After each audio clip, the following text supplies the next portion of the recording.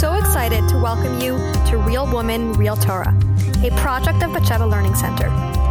We're here to offer you an authentic Torah learning experience, produced for women, by women.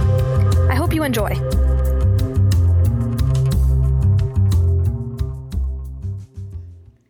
So something I'm thinking about, and Hadass, I know you also work in high school a lot, something I get a lot from my high school students will be like, don't judge me. That's like a big statement that is said often. And I think it's a sentiment that is, no one wants to be judged. And as educators, I think we've become sort of very scared of judging. Very scared of recognizing what the reality is of a person. We don't want to put anyone into a box. We don't want to limit anyone. We don't want to think of anyone as bad. We want to see the good.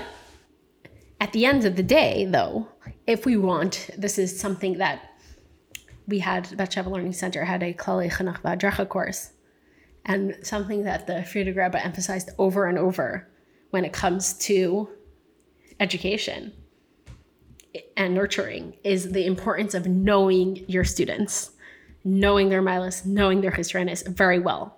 And like how that is one of the core tools that we have to be able to educate and nurture and foster growth. So it's interesting to think about like, okay, are we supposed to be looking out for the bad? How are we supposed to encourage changing negative behaviors if we pretend that they don't exist? Are we only supposed to emphasize the positive and work on just building up the positive side?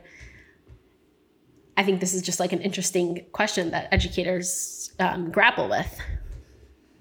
And as parents as well, like how do we on the one hand see the positive qualities in our children and see their potential and try to bring that out in them, and also have like an honest look at like where are they actually at and like what can they actually handle, and you know how do those qualities, inner potential and qualities, like how do we actually deal with them in like the real world that they're living in? Right. So in this mimer, we're going to explore how Yitzchak viewed Esav and how he was looking at Esav purely from a place of potential, and how that was perhaps a little bit of a mistake, and the necessity for not only recognizing potential, but seeing, does this potential have the vessels to become a reality? Which parts of this person need to be nurtured further so that their potential can be fully developed? Because potential energy without a fully nurtured vessel is not worth so much.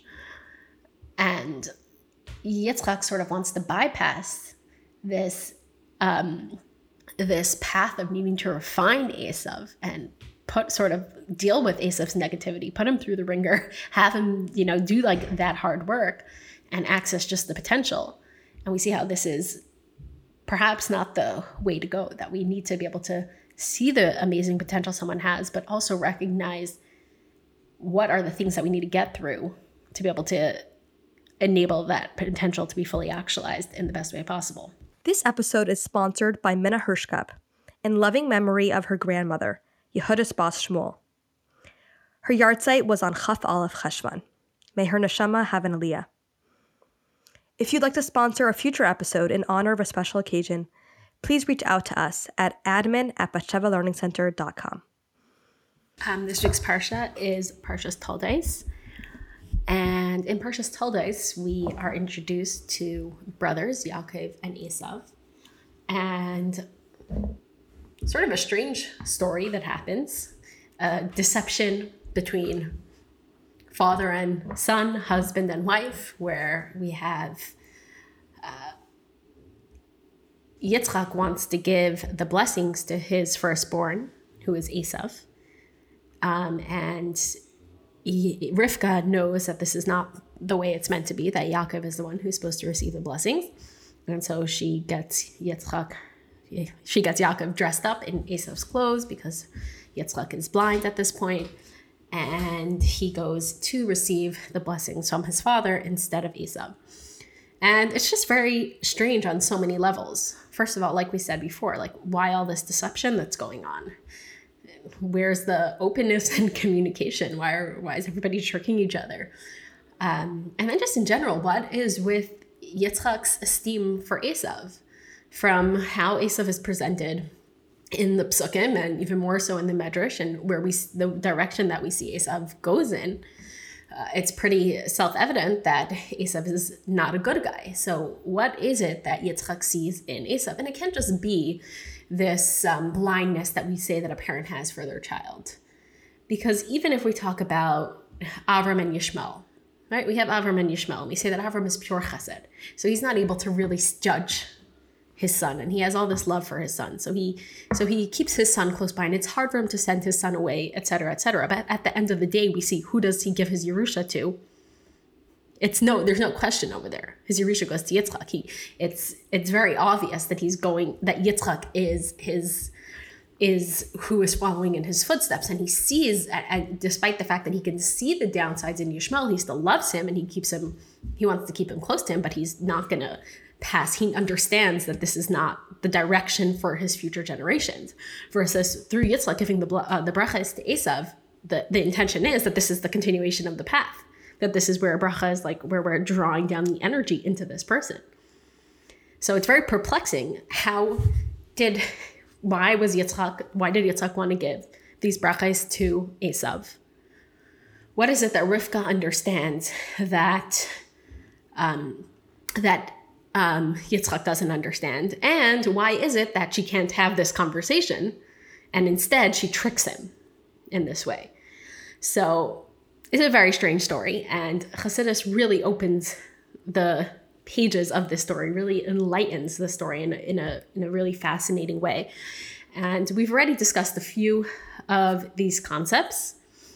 Actually, in Parshas Chayei Sarah, we were introduced to some of the concepts that we're going to talk about today, and we're going to talk about them further in the coming weeks. We're going to talk about the immense power that is found in Esav. It's the power of Tehu, which, as we said, we discussed at length last week. And we're going to explore what is it that Yitzchak sees? What is Yitzchak's error, perhaps? And how is it that he makes this error? What does it even mean when a tzaddik sort of makes a mistake like this? Those are some of the things we're going to discuss in this mimer. I feel like this is probably one of like the more disturbing on some level stories in Bereshis, where, yeah, it does seem a little, it's unsettling. Like, why would Rivka choose to do it in this way? And I think it's exciting to kind of see it from a new angle. So I'll read a little bit of background into this in the story. So basically, I'm not going to read the whole thing because it's a long story, but Yaakov walks into his father, who's presumably on his deathbed, even though he doesn't pass away till a little bit later. And he says, "Vayemer ata ze b'ni Esav, vayemer ani." And Yitzchak says to him, "Are you indeed my son Esav?" And he says, "I am." Vayemer hagisha li va'echla mitzeid b'ni, laman tevarechacha nafshi v'yagesh lo v'yecha v'yave lo yayin v'yesht. And he said, "Serve it to me that I may eat the game of my son, so that my soul will bless you." And he served him, and he ate, and he brought him wine, and he drank. Vayemer lav Yitzchak aviv, Gisha na v'shaka li b'ni. And his father Yitzchak said to him, "Please come close and kiss me, my son." Vayigash, and he came close, v'yishak lei, and he kissed him. Vayarach es reach begadav, and he smelled the smell of his clothes, v'varchehu, and he blessed him. Vayomer, and he said, "Re'eh reach b'ni kareach sada." Behold, the fragrance of my son is like the fragrance of a field, asher berchai Hashem, which Hashem has blessed.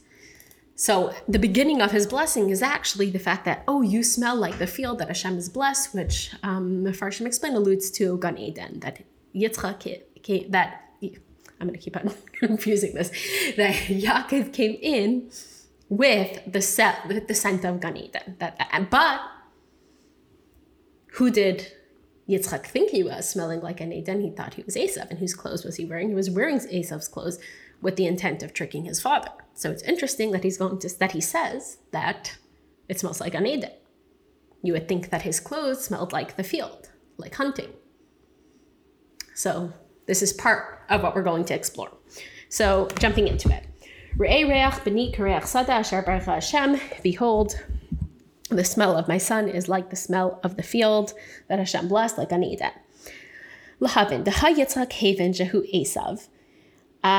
So first of all, to understand, how did Yitzchak presume that this was Esav if it smelled like an Eden?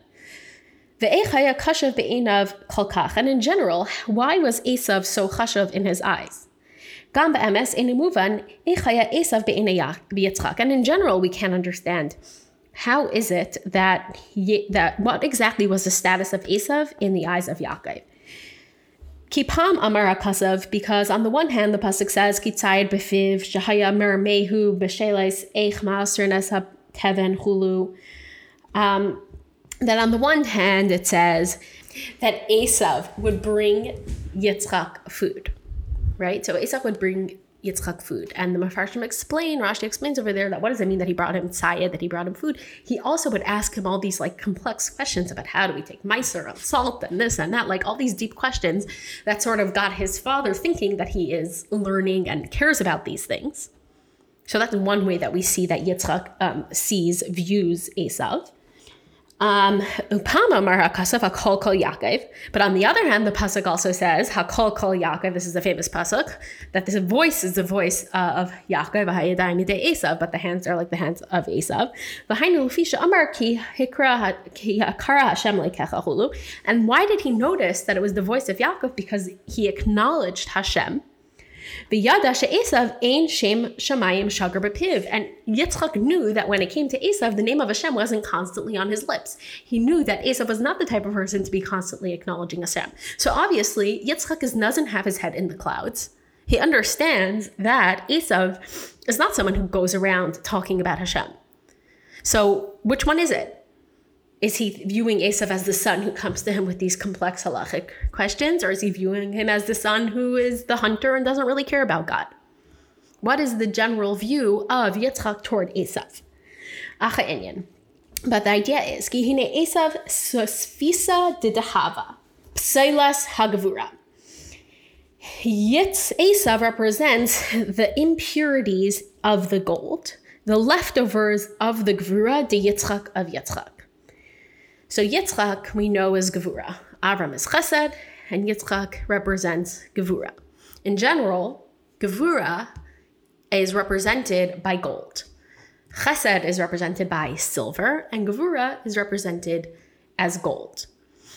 And gold, this is Kabbalistically, gold is a lot more valuable than silver. It's a lot more rare and therefore more valuable. But gold also contains, like if you ever saw pictures of freshly mined gold, it's all dirty and it needs to go through a process of being fired up.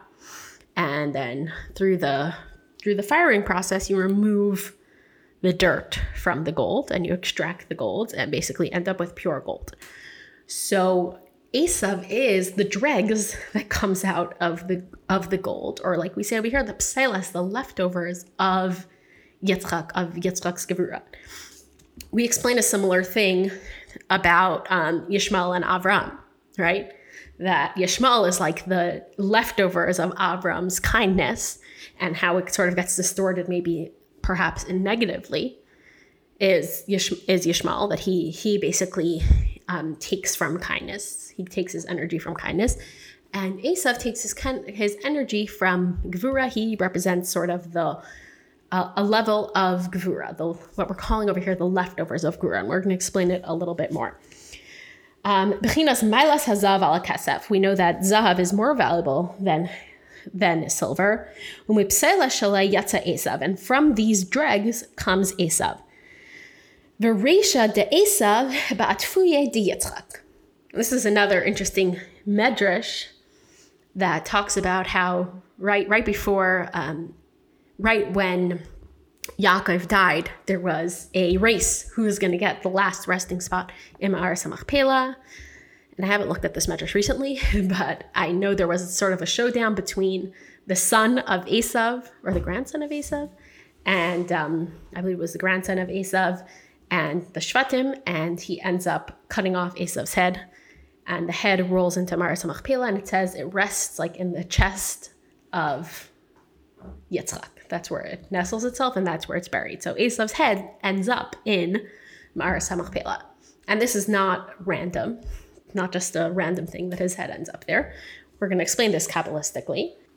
Ulahabit inyan Resha. To understand this concept of the head. Hine yesh yod.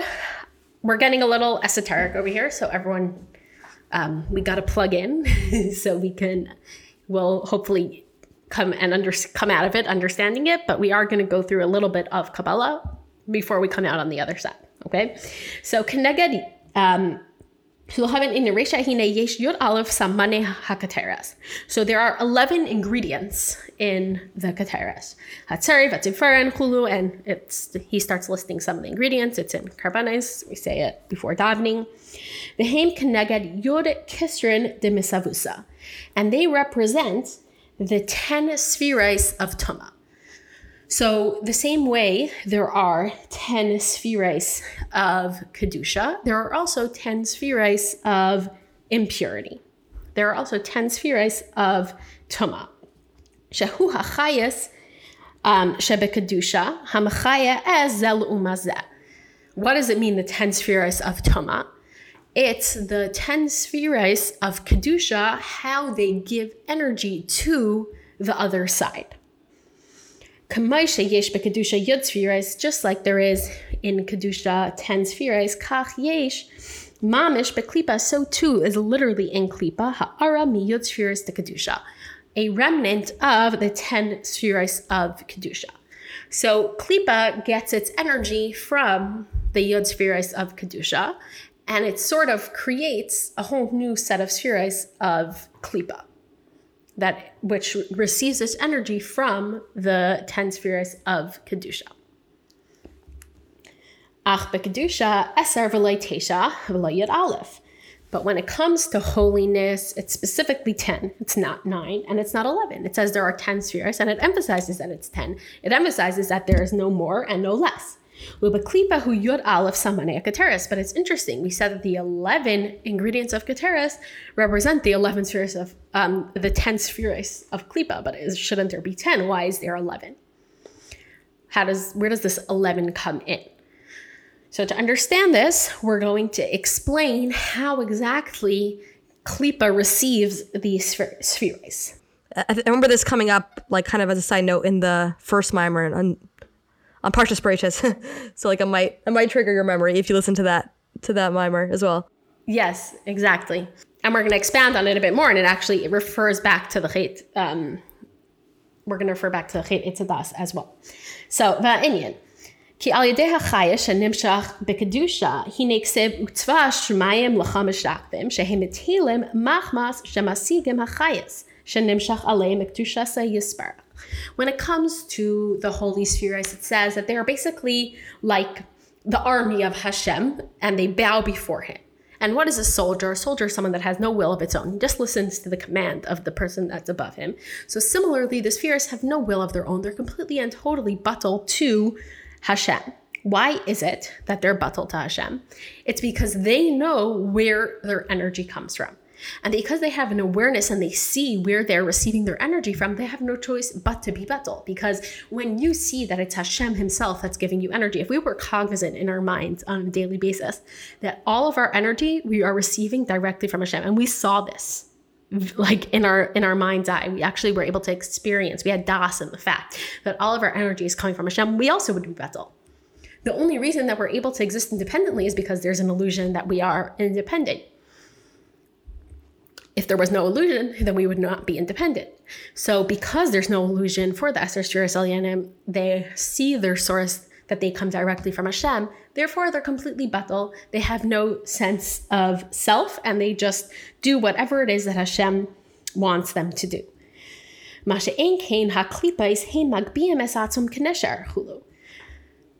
B'chutzpah. But this is not the case with Klipa. Klipa, it says, this is referred to in Tanya a number of places, that Klipa lifts itself up like an eagle. It thinks that it's so great. It thinks that it's in charge. B'chutzpah, it has this like chutzpah, that it thinks that I exist, and it thinks that it is its own source. Why does it think it is its own source? V'hainu lefisha chayes hanimshach aleim hu etzlam beside. The reason is because the chayas that they have is within them in a hidden way. in Gullus. They receive Chayas in a way of Gullus, in a way of concealment. So even though they're receiving the energy from a place of Kedusha, einam betelim, they are not batal. They don't nullify themselves. On the contrary, they raise themselves up. They think that they're special. They think they're independent. They think they have their own power. And the life that they draw down basically becomes like swallowed up within them.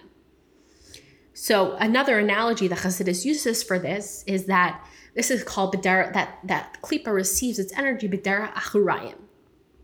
It's sort of thrown from behind the back, as opposed to Kedusha receives its energy panim b'panim. So when it's panim b'panim, when it's face to face, I see my source, I see where my energy is coming from, then I know who I am, and I know that I don't really exist. I know that I'm just completely and totally one with Hashem, that without God, I would not exist. But when Hashem sort of just throws the energy over his back, and it's not directed directly into them specifically, it's not panim b'panim, and they sort of just receive this energy without knowing exactly where it's coming from. Therefore, it's sort of just, they swallow the energy, the godliness of it becomes totally subsumed within them, and then they act with that energy thinking that it's their own energy.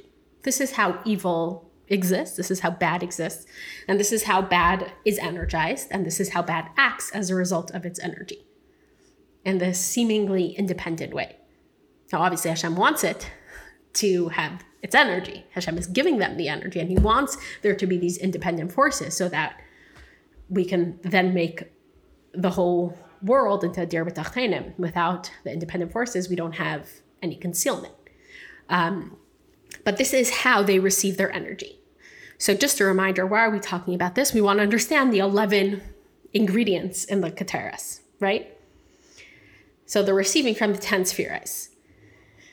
So if Klipa is receiving its energy and it just sort of gets swallowed up within them, how do they stay alive? You would think that if the energy from Hashem is just being subsumed within them, they would die as well, because it seems to just get lost within them. So they're no longer connected. So how do they remain in a state of chayas? And this is where our 11th ingredient comes in.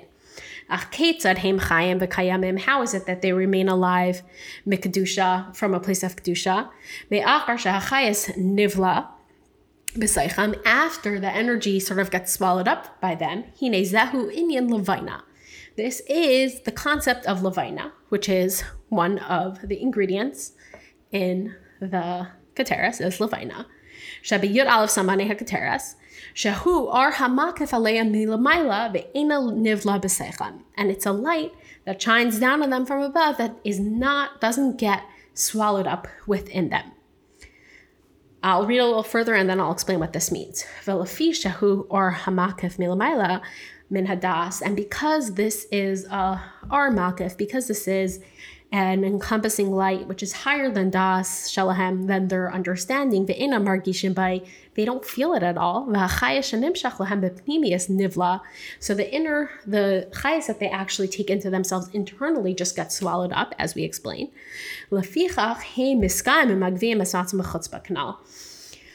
And therefore, that's why they just raise themselves up. So basically what happens is this. Everything in this world receives two forms of energy. Receives internal energy and encompassing energy.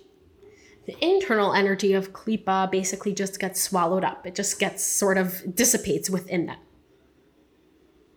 And therefore, they think that they're independent, because the energy that they receive just becomes fully and totally absorbed and becomes basically totally one with them, and they no longer acknowledge it. But they also receive an encompassing energy. An encompassing energy, and a makif light, is much, much higher than a light that comes with pnimius. And these are also concepts that we've already started discussing, the difference between the makif energy the encompassing energy versus the energy that is internalized. So the energy that is encompassing and doesn't need to be internalized is able to be much higher, because in order to internalize something, I need to understand it. I need to comprehend it in my intellect and my emotions. In order to have an energy in order to have a makif energy, I don't need to understand it. It completely encompasses me. It's something that sort of sweeps me up and picks me up along with it. So I don't need to understand it. So when it comes to the klipa, they don't even know that the makif energy is what is keeping them alive. They don't even they're too lowly to even have any concept of this makif. They don't have any recognition of this makif light. And they think, therefore, so this makif light is really what is enlivening them, but they think that they're just enlivening themselves. And this makif energy is the energy of levina, which is a very high level of godliness. Ubechinas levina hu hamachaber yotziris de kedusha laha'er la'eser sfirais lemisavusa. So what is levina? Levina is what connects the 10 holy spheres, that they should be able to give light within the 10 spheres of unholiness. Who Reisha de Esav. And this is represented by the head of Esav. Dahainu bechinas hamakif milamayla, which is the makif from above, who nichlal ba'atfuye di Yitzchak, that it becomes included in the chest of Yitzchak mamish bekedusha, that it's included literally in kedusha. V'lachem mitzad bechinas hamakif Esav shayel v'lachem mitzad bechinas hamakif, and therefore because of the makif Esav shayel ech ma'aser nesat heaven. Esav asked, how do we bring Meiser on straw? Umitzad pnimius ein shem shemayim shagar bepiv. But because of his pnimius, from his internal element, the name of Hashem wasn't constantly on his lips. So we see that Esav has this split personality. Why is it that he has this split personality? Because he has his pnimius energy, because, like we said before, Esav is the dregs of Gevura, meaning that he is sort of receiving Gevura in this way, the way that Klipa receives its energy, right, from the leftovers. So in his internal world, the light sort of becomes, like we said before, nivla. It becomes swallowed up. It just becomes completely absorbed within him and his own ego. And therefore, in his internal light, he doesn't have the name of Hashem constantly on his mouth, because he's completely egocentric and he's completely just focused on himself. He's not God. He's not God-centric in his internal life. But there still is this makif energy that is what's giving him his life force, that he doesn't even know he has. So why is it that he goes and asks his father about taking Meiser? On the one hand, you might see he's trying to trick his father that his father should like him. Right? That his father should like him. He wants to please his father. He knows his father likes Torah. So he goes and he asks him about these complex questions of Meiser to show that his father should like him. But the Alter Rebbe is saying something a little bit different. He's saying, no, he has this side to him. He doesn't even know where it's coming from that he's asking this question. But really, he's being controlled by this where's his original life source is this Levina makif energy that is giving him life, and it's driving him toward asking these questions. Right, and in a way you could say like both are true. Like meaning he's putting on this facade of being more from, so to say, but that's really betraying something deeper about him.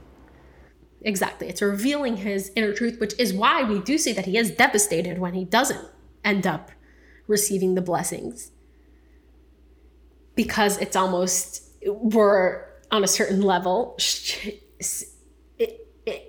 unvalidating this side of him, and we're going to talk about why that's necessary and how we can then revalidate it in the proper way. But there is something that rings true to him about receiving the blessings from Hashem, despite the fact that the name of Hashem isn't on his lips, despite the fact that he is typically driven by his ego. Right. Something else I was thinking about when you were describing the difference between Klipa and Kedusha, how Kedusha, like when Kedusha receives its highest, there's a sense of bittul, while Klipa receives and it just kind of swallows it up and just sort of has this like arrogance or this audacity to like, deny its source. Anyway, I was thinking like, we like with ourselves internally, like we can kind of like choose what we want to align with. Like if we want to align with Kedusha or Klipa, and, we're receiving chayas from Hashem all the time. And how we experience that chayas has to do with, like, do we experience it with a sense of like humility of like that we're being, Hashem is giving to us and we're receiving something, and that creates a sense of humility in us? Or does it like create this sense of like arrogance or like self-assurance or self-confidence because, we attribute that chayas to ourselves as opposed to acknowledging that it's coming from something outside of us. So yeah, I feel like it's a good meditation for which part of ourselves we align with. Am I going to align with the body, which senses itself as independent, or am I going to align with my soul, which recognizes its source?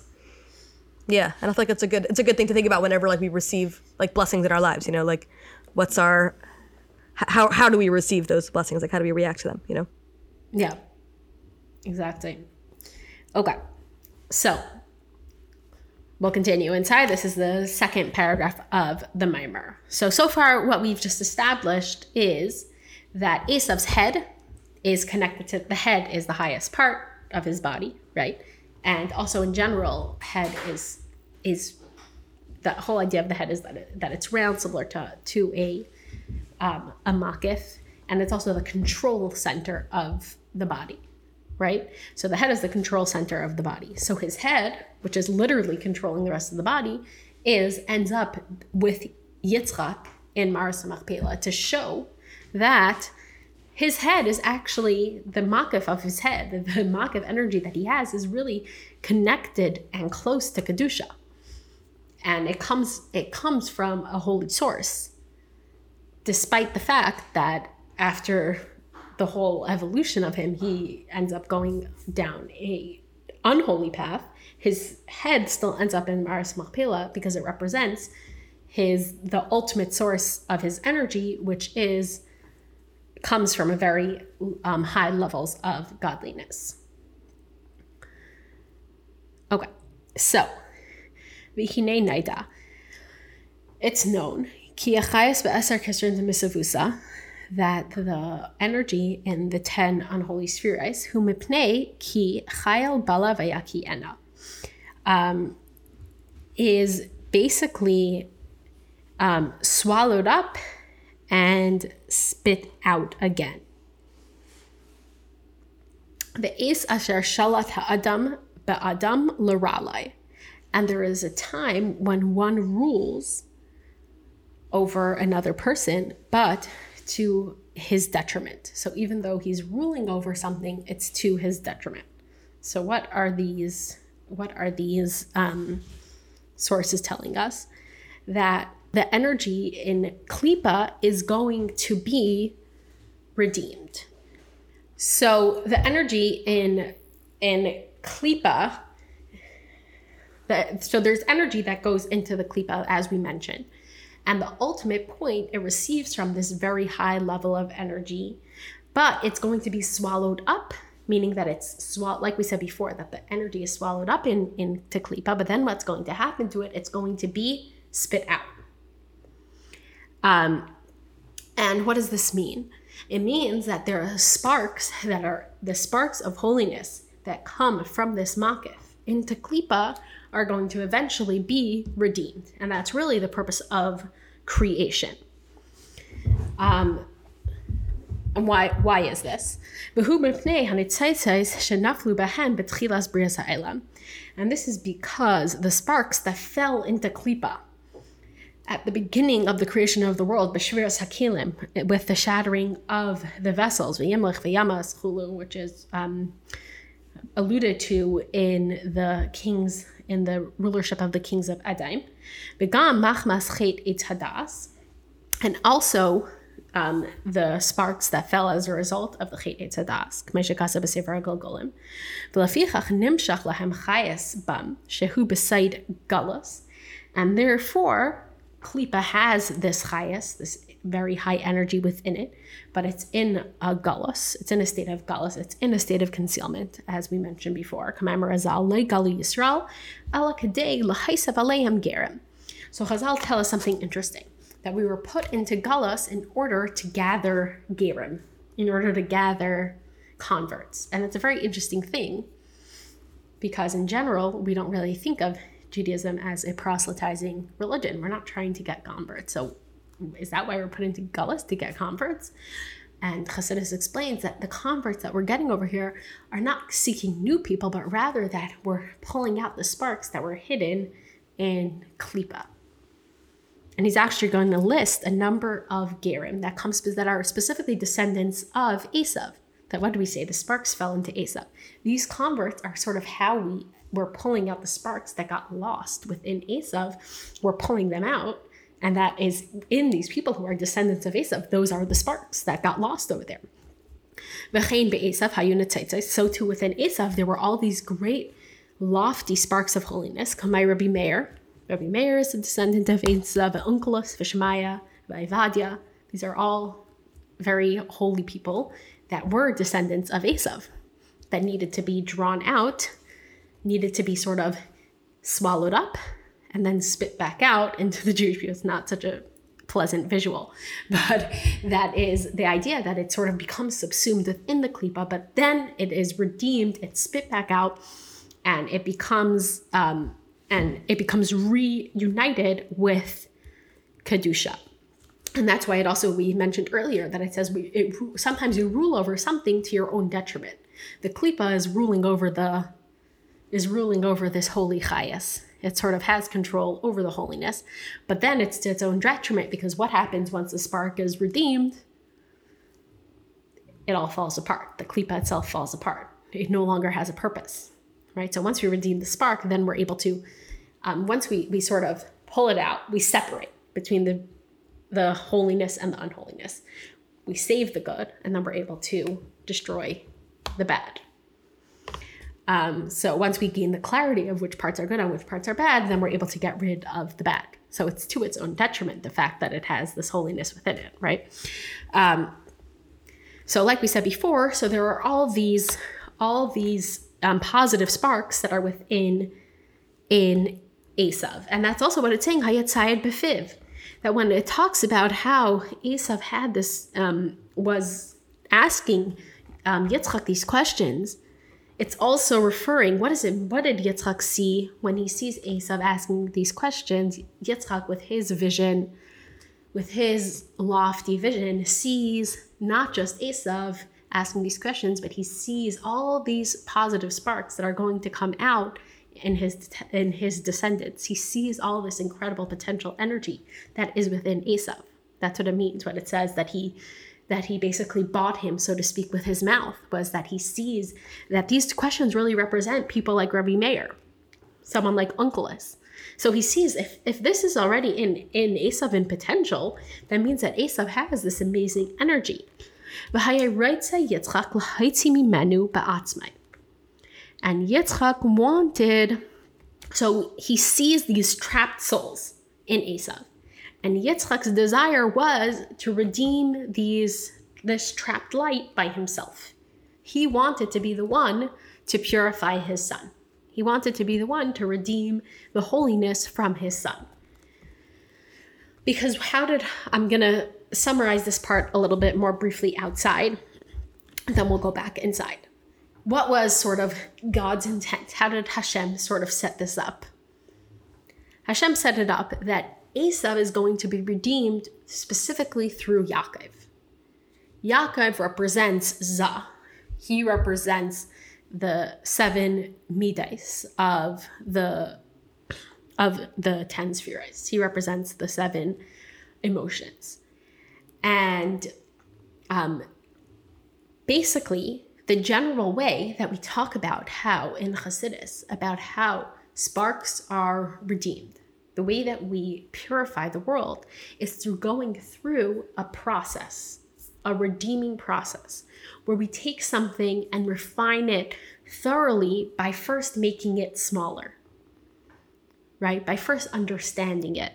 And then from my mind, it goes through my emotions. And it goes through a sort of methodical process. That's how I redeem the sparks. So through studying Torah, understanding the Torah, and then going out into the world and encountering the world and dealing with the world in a very methodical way. And over many years, I'm going to slowly but surely, so the language we'll use is elevate the sparks. Right? We'll slowly but surely elevate the sparks. We'll slowly but surely transform the world into a state of godliness. And Yaakov represents this organized structure. Right? So Esav is disorganized chaos that has these lost sparks within it. And Yaakov represents the organized structure.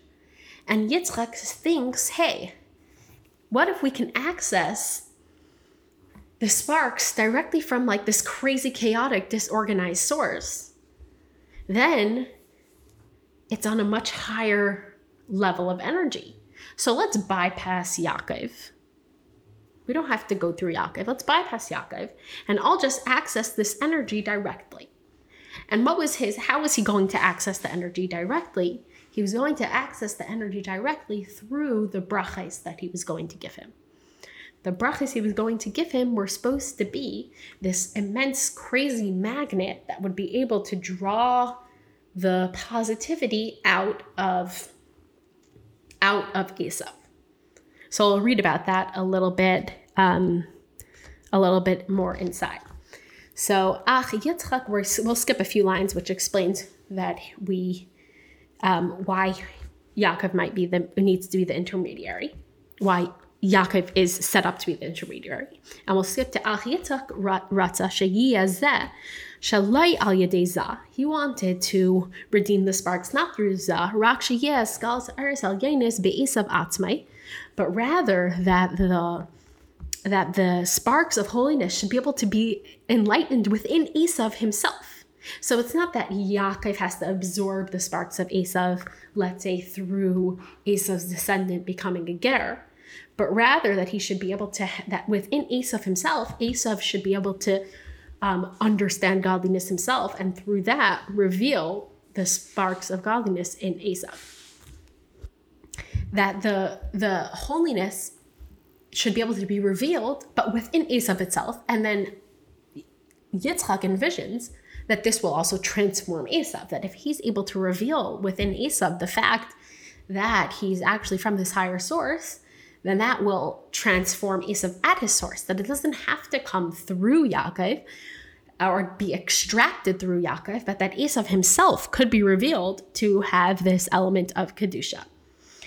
V'hu inyan tesevas v'ribai ar. And then it would be a much greater and stronger light. Ki harei levar hatayv min and this was the necessity for a stronger light. Ki harei levar hatayv min hara, because in order to extract, to refine the good from the bad, tzarich la'er sham ar rav. He needed to shine upon him a great, great, great light. Kedei she'al yedei zeh Yiklait v'yilkat kol hanitzitzis hanishbam shama, so that he would be able to gather all of the sparks that were hidden over there. V'zehu, and this is why he blessed him, vayitin lecha elikim mital hashemayim. That this is the bracha that Yitzchak gave in actuality to Yaakov, but as he is intending to Esav, he says, "V'itin lecha Elokim," Hashem should give to you mital hashemayim, from the dew of the heavens. What is he blessing him that Hashem should give to you from the dew of the heavens? He's saying, "Hu tala da'atika denatif leza bechinas shemayim." So what is this? The dew from Atik, that falls into Zah, which is the level of Shemayim. So what does that mean? Sounds very lofty. We'll explain in a minute. We'll just read one more part and then we'll explain. Umishman ha'aretz, and also from the fat of the land. Shemen hu chachma. Shemen represents chachma, represents the level of chachma. In this case, we're referring to Hashem's chachma. V'aba yisad brata, and the father is the source of the daughter. Hanikra eretz, which is called eretz. So what does this mean? He's blessing Esav that Hashem should give to you from the dew, which is this high level of dew from the level of Atik, which is immense level of holiness, and also from the level of chachma, and that it should come down from Tal into Shemayim, come down from the high level of Atik into a lower level of Shemayim, or Mishmane, from Chachma into Eretz, into the land. So we're taking these massive blessings and bringing them down. That he wants to draw down. What is a bracha?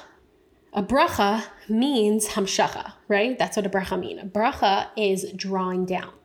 So his intention in this blessing is to draw down this tal, this dew, v'Hashem and dil'ela, and the oil from above, that through that yiyeh ha'alas hanitzaitim. There should be the elevating of the sparks, kamaisha anurayim al darach mashal, just like we see, by way of example, kashahashemes zayreach, that when the sun shines al haaretz, on the earth, kachayim hayim, in the heat of the day, shayev lach luches haaretz, it returns the moisture of the earth evaporates, ve'ed yala min haaretz, v'chein benar lifnei avuka, and so too, like a fire in front of a huge flame, a candle in front of a huge flame.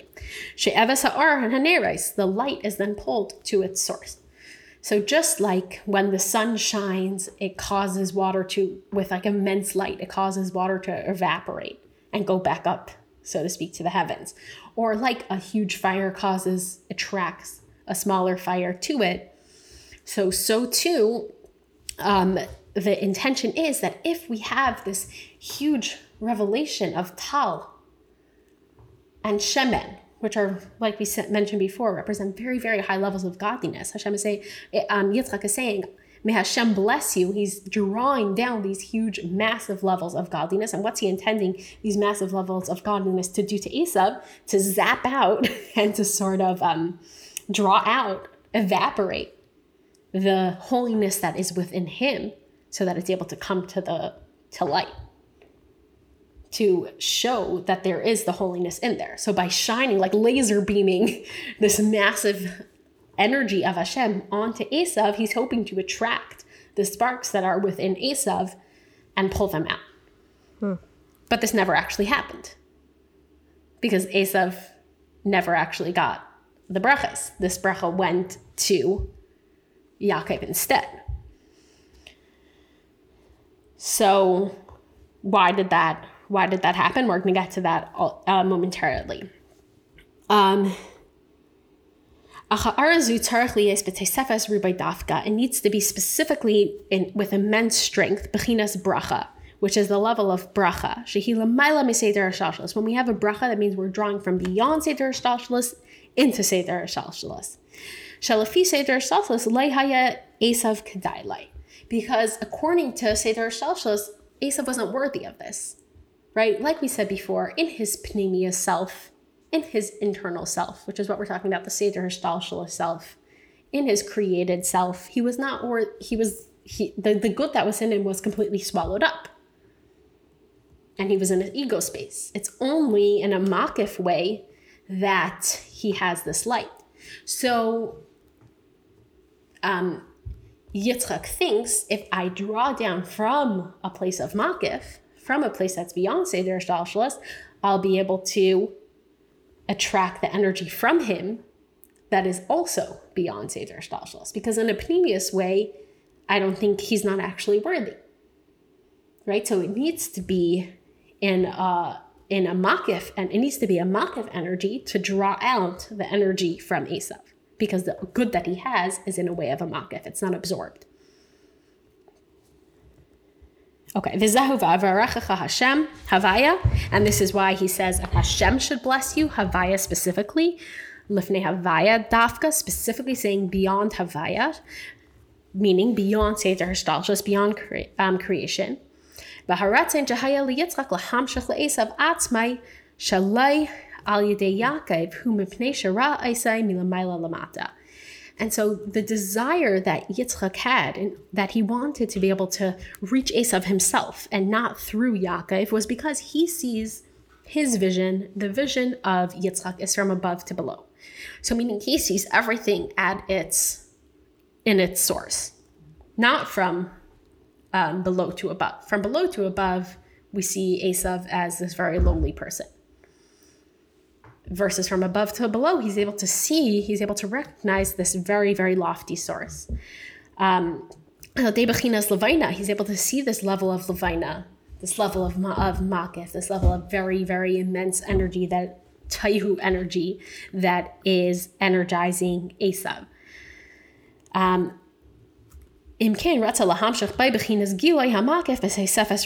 that's why he wanted to reveal to him this immense level of makif in order to re-attract the light. So what was wrong with this?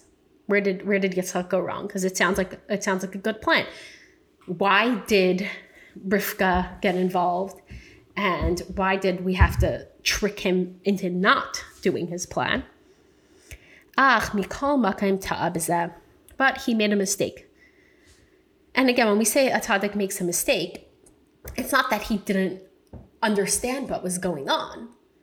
He understood he understood all the pieces, but it wasn't aligned with the way that Hashem wanted it to work. Right? This was not the way that Hashem wanted this scenario to play out. So Yitzchak, understanding the dynamics, wants to play around with the pieces. Right? Wants to sort of play chess and have it work, bypass the whole system. But Hashem wants the system that he created. So that's his mistake, right? So he made a mistake with this. She'ein Esav kadai bevechina zu. Even though he has, basically, what's Yitzchak doing? He's only taking into account the energy and he's not taking into account the vessel. So he wants to attract the energy with another amazing source of energy, but he doesn't realize that just like in the original world of Taihu, the energies were too big for the vessels, and therefore when the energy went into the vessels broke, so to speak. So too, Esav was not a worthy vessel for this massive bracha that Yitzchak wanted to give to him. It was too much for him. So what happens when it's too much? When it's too much, there's two ways that it can go.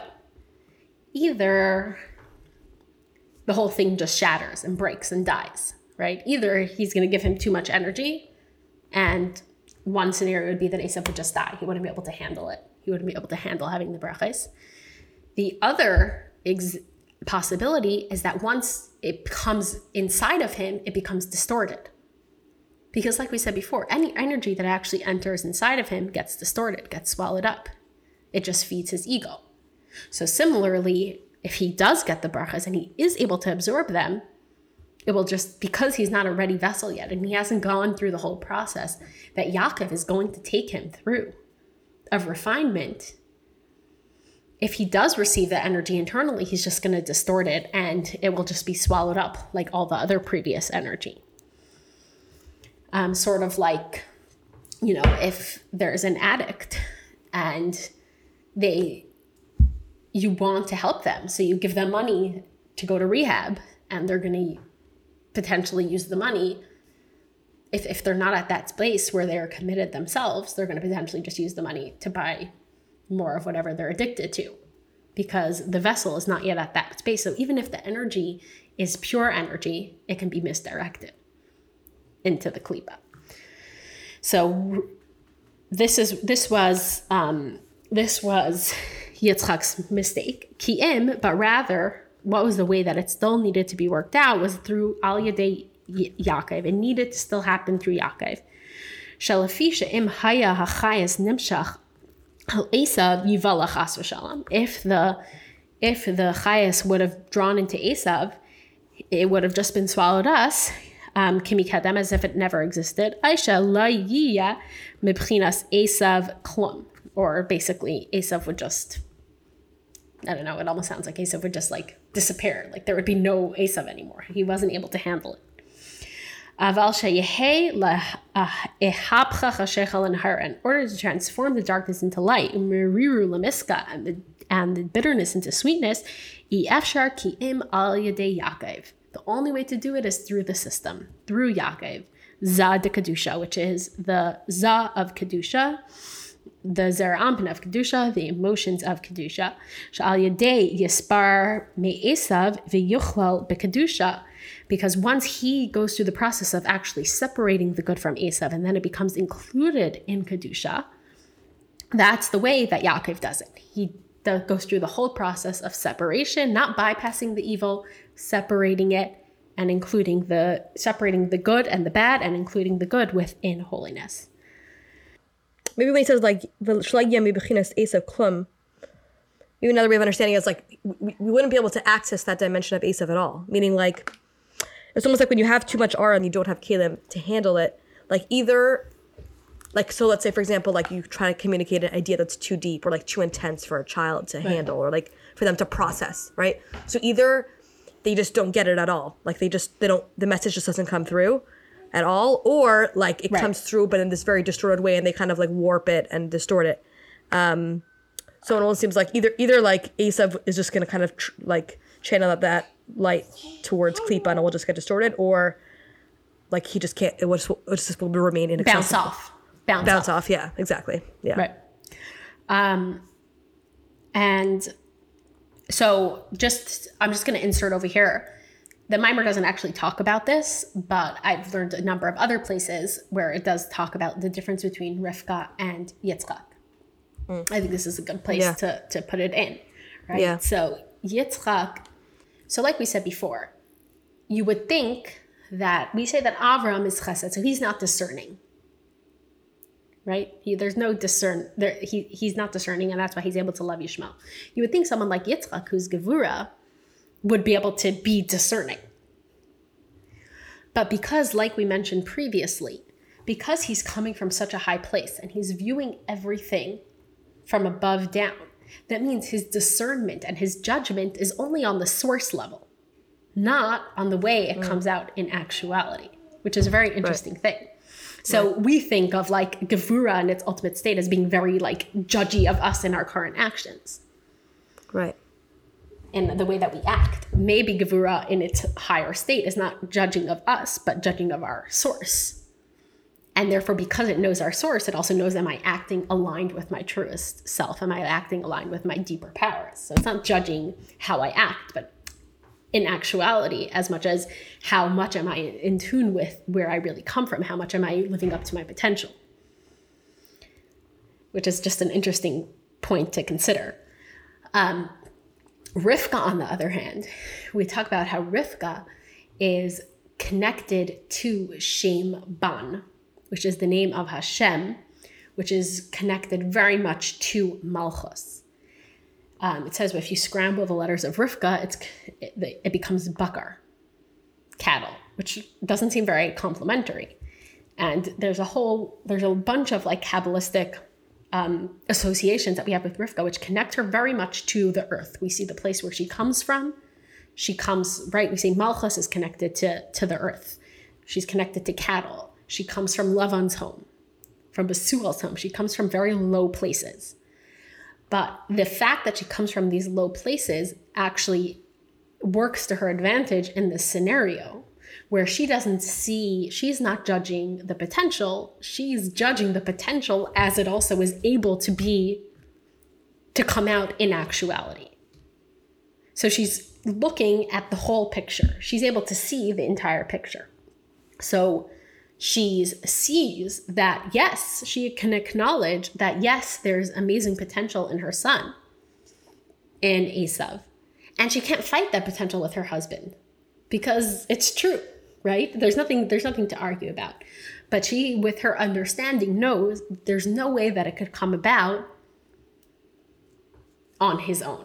That there's no way it cannot be actualized just through him. And that if the brachas go to him, it's not going to be a good thing.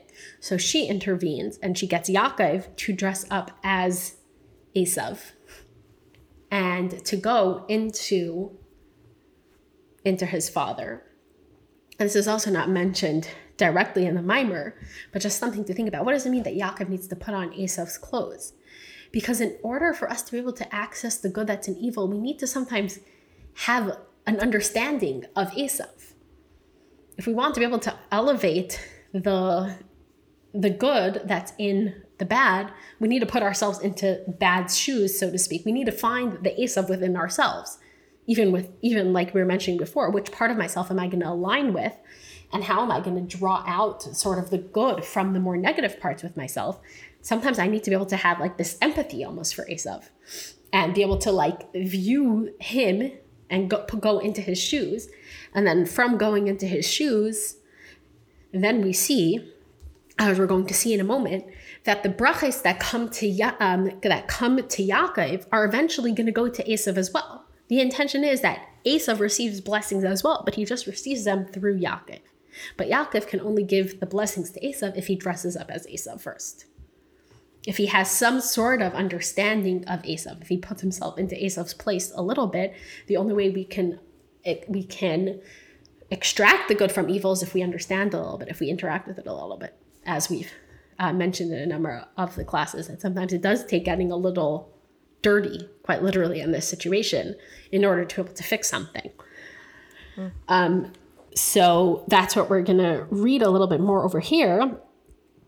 Okay, so what does it mean that Yaakov is the one who's going to rectify Esav, as we mentioned before?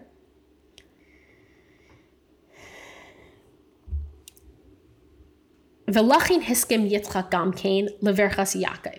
And that's why Yitzchak eventually agreed to bench Yaakov. So it's interesting. It seems from this that even though Yaakov presented himself to him and he plays along, but he really knows what's going on. As he hints when he says, Hakol kol Yaakov ha'yadayim yidei Esav. He knows this is not just the regular situation. But once it's set up in this way, he plays along. And he agrees to bench Yaakov instead.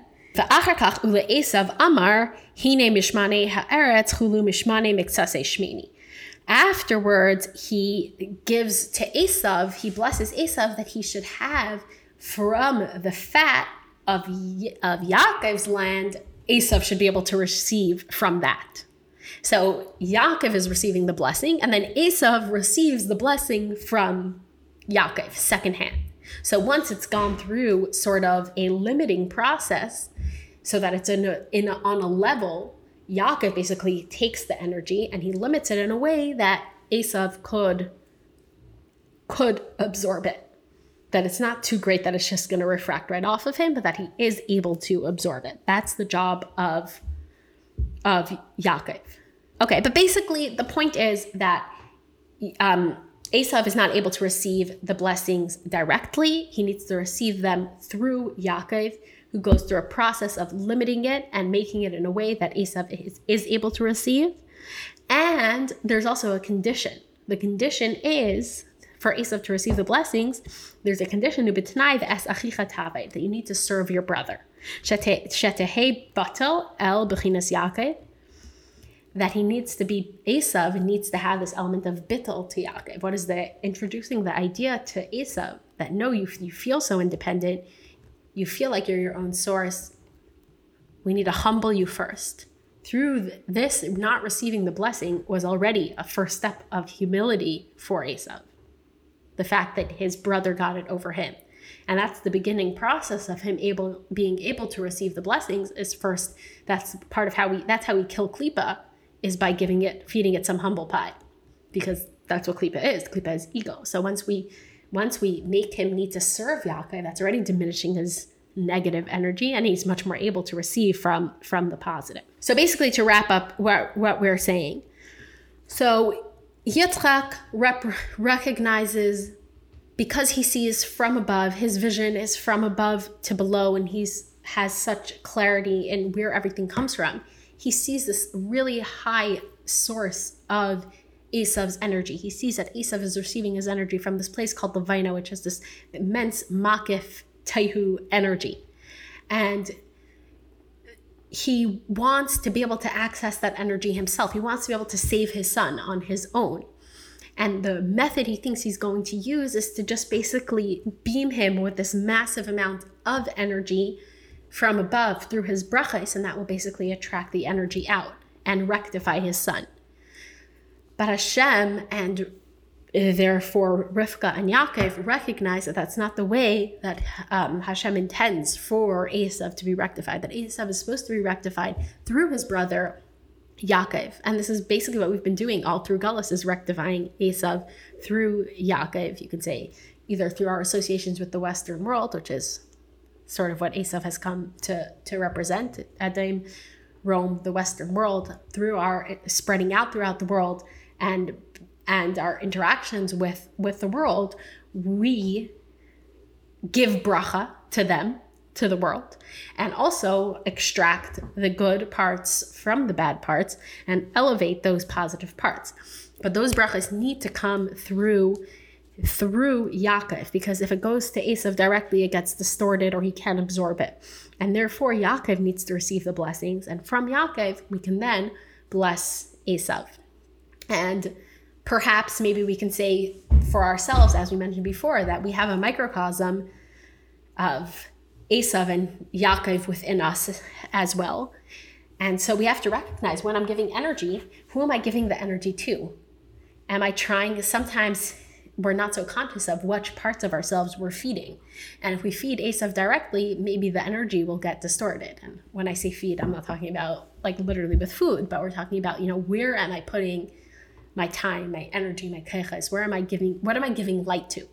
Am I giving light to that part of myself, or am I giving light to the Yaakov part of myself? And then through a slow process of refinement, I'm able to then encounter the more negative parts of myself and work through them. But if I jump to working through certain parts of myself that I'm not ready for, the energy could sort of just get, like we said before, nivla, just become swallowed up, and it's a waste. Yeah, I think like two things that I was thinking about was, first of all, just like a little thing that like we often have like very high expectations for our children and them reaching their fullest potential and all kinds of things that we expect for them. And sometimes it's reassuring to know that sometimes a child will only reach their full potential through their descendants. Like sometimes it's not even in their lifetime that they access the full potential that they have, but there's going to be a whole future where that potential could be actualized. And then also, I guess, like, I feel like one of the messages of this mimer is like, like inspiration, idealism, those things are overrated in a certain sense.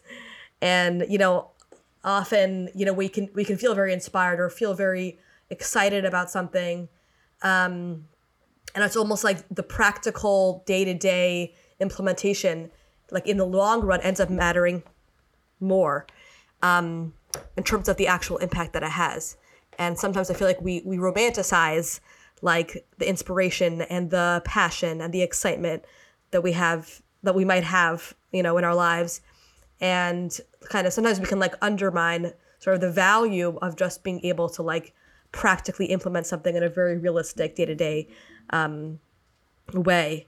But yeah, ultimately that's like, I think what Rivka saw was that as exciting and as powerful as Esav's energy was, at the end of the day, if it couldn't actually be accessed in a healthy, like realistic way, it wasn't going to go anywhere. And like, that wasn't the direction we had to take,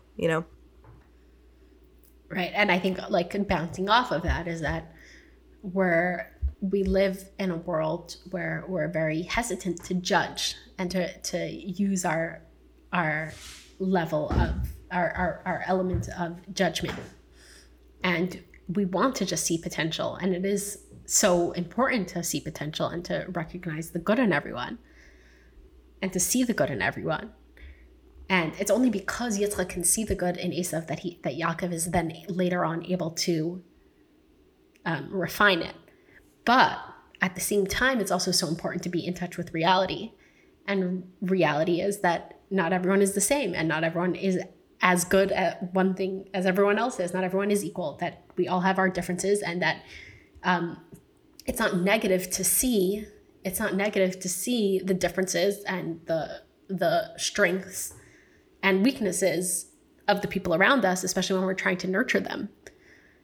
That in order to nurture them, we need to understand them, and understanding them means understanding their weaknesses as well. Not focusing on it too much, maybe not telling it straight to their faces, but knowing that, being aware of the weakness in people around us can help us in our interactions with them. So not always looking at something, like you said, first of all, just about the world, like not always looking at everything from such an idealistic place that it needs to come down into action. But the truth is that when we're trying to nurture, especially like we see over here, when we're trying to nurture the people, that we need to be able to see the full picture. Yeah, for sure. And I think also realizing that it's not always the right time. Like it's not like Esav, his potential will never be accessed. There will be a time when it will be accessed, and we will be able to harness that energy, but it might not be the right time. And like sometimes, we need to recognize that, yes, ultimately there's always good in it. You could always find an opportunity in every situation, and like every quality has a positive side to it and all that. But sometimes like it's not the right time and place to access that. And like trying to access it when it's not the right time or it's not the right situation can be counterproductive. Like having that discernment of like what is the right time for this to be accessed.